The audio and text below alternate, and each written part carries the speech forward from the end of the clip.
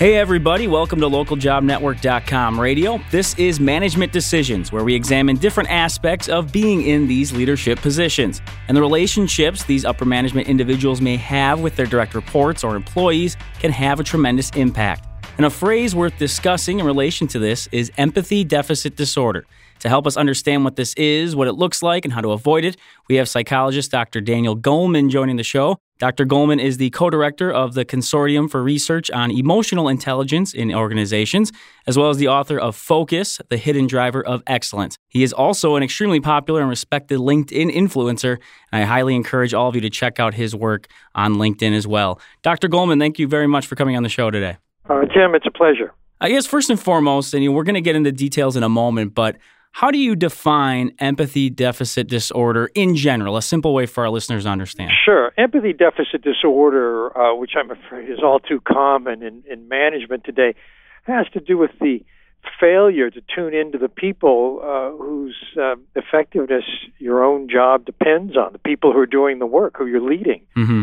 And the inability to sense how people are hearing what you're saying, whether it's resonating or turning them off, can have profound impact on general productivity, and as well as retaining talent, the morale of the organization, the emotional climate. All of that matters for business results, but it's a little bit intangible. So I think it's really important for managers to become aware of whether they might be falling prey to this empathy deficit. Yeah, and as you bring up, it can have an effect on so many different aspects of productivity and the employees themselves. What would you point to are some signs that this is going on, maybe within your own office, your own business? What would you say are some things you can look out for? Well, some of the signs of this were named in a really good Harvard Business Review article called Leadership Run Amok, which talks about the kind of leader who's only interested in hitting targets and wants to get there at any cost, runs roughshod over people, yells at them, ignores what their feelings are, what they feel is the best way to act, or whatever they may be saying, reporting back from the front lines. In other words, people who are tone deaf. So the result of a tone deaf leader is that people just do good enough to keep their jobs, for example. They don't give their all. They don't feel proud to come to work. They don't feel loyal to you. They don't feel that you're really the kind of boss they'd want to work for, or that the person who has that tone deafness is. In fact, you see workers back away from bosses like that, whether they can do so physically or emotionally. They're not going to give their best. When it comes to some of these ideas, you mentioned in an article you had written that there are different types of empathy, different kinds of empathy. Could you touch on those and maybe how they relate to the place of business, place of work that we're talking about? Absolutely. There are three kinds of empathy. One is cognitive empathy, where you understand how people think, what terms they use in their own mind, what their mental models of the world are. It lets you communicate very effectively with them. You can put things in language that they really understand. You're right on target for them. And there's data that shows that managers with this ability get actually better than expected results from workers because they can communicate so effectively. The second kind is emotional empathy. This means that you feel what the other person is feeling. It's a spontaneous kind of empathy. It just, that they took what you said in the wrong way. You get a feeling in your own gut, or that you're really resonating with someone. This is extremely important in having communications that really resonate, that really move people, that really motivate them. It's important, of course, with clients or customers, too, because you want to have this rapport. But that's a second, very different kind of empathy. You can have cognitive empathy without emotional. Then the third kind of empathy is what's called empathic concern. This is really interesting. The model for this actually comes from a good parent, from a parent who tunes into a child, lets her know that she's understood, that she's cared about, that she'll be nurtured, supported, protected. And there's a strong school of thought in the leadership world that says leaders should be doing this for workers, that if workers feel you have their back, they feel you care about them, that you're not just trying to, manipulate them, for example, but you want what's best for them too, then they will feel loyal. Then they'll feel that, you're more a family than people at odds. You're on the same page. You're working for the same targets and so on. So I think all three kinds of empathy are important. and actually you could have a deficit in any one of them. What's interesting to me is you bring up that, you see it across so many areas that there is this deficit, and you mentioned business leaders will bring it up and there's research on it. Why then is there such a deficit in a lot of people's minds throughout business, throughout places of employment? Why does it keep happening? Why is there not an improvement in it? Well, I think that this is a sign that leaders are not being chosen or promoted for the right abilities. Interesting. Lots of people who happen to be the boss were put there for reasons other than what makes them effective or productive or competent in the role. And it means, someone who was really outstanding individually, for example, might be promoted to head of a team or head of a unit or division because they were so good when they're on their own, but they just don't have the empathy. They don't have the influence abilities. They don't have the negotiation or the teamwork or collaboration skills that you see in the most outstanding leaders. So I think it's simply an artifact of the reality that HR often makes decisions that aren't really the good ones. I do like your perspective there, that just because somebody is, and we talk about this with other people as well, that just because someone's good or great at their job doesn't make them an ideal fit for leading others. And I feel like that's where you say that's a lot of the disconnect is happening with workplaces today. Well, I make this point, in the book Focus and many of my other books on emotional intelligence, that the skill set that lets you work toward your goals effectively and manage yourself effectively is very different from the social skills that make you the kind of leader that people love to work for.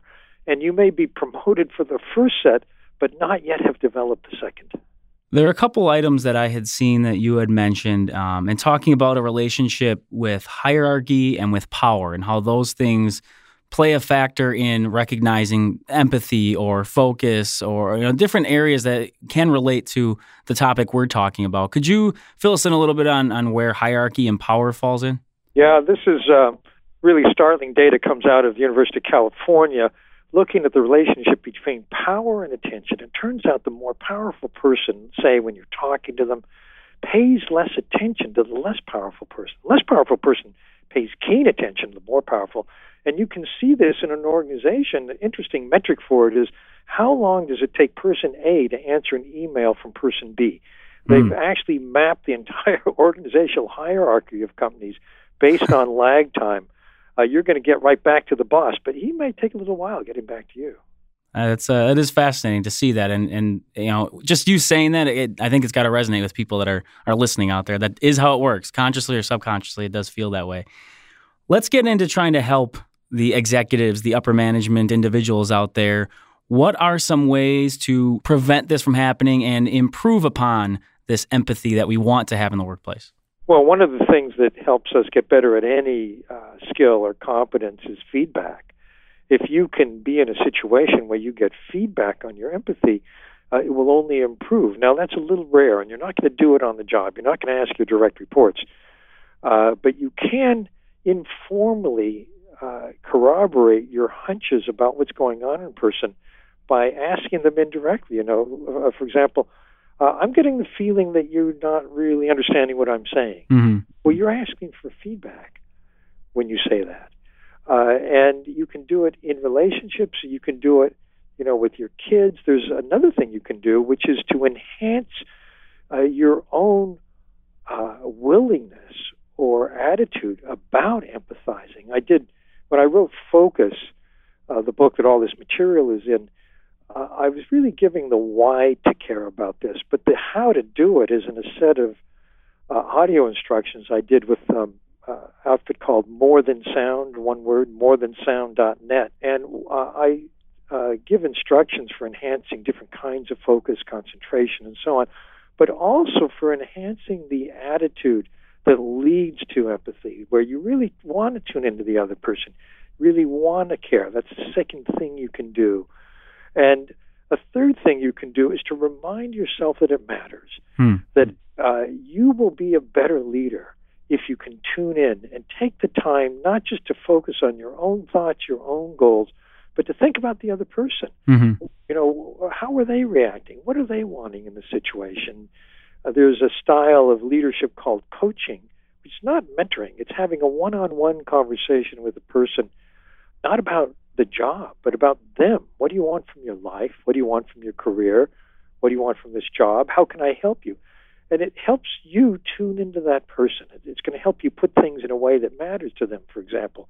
It'll help you understand, what are their emotional buttons and where do they want to go in life.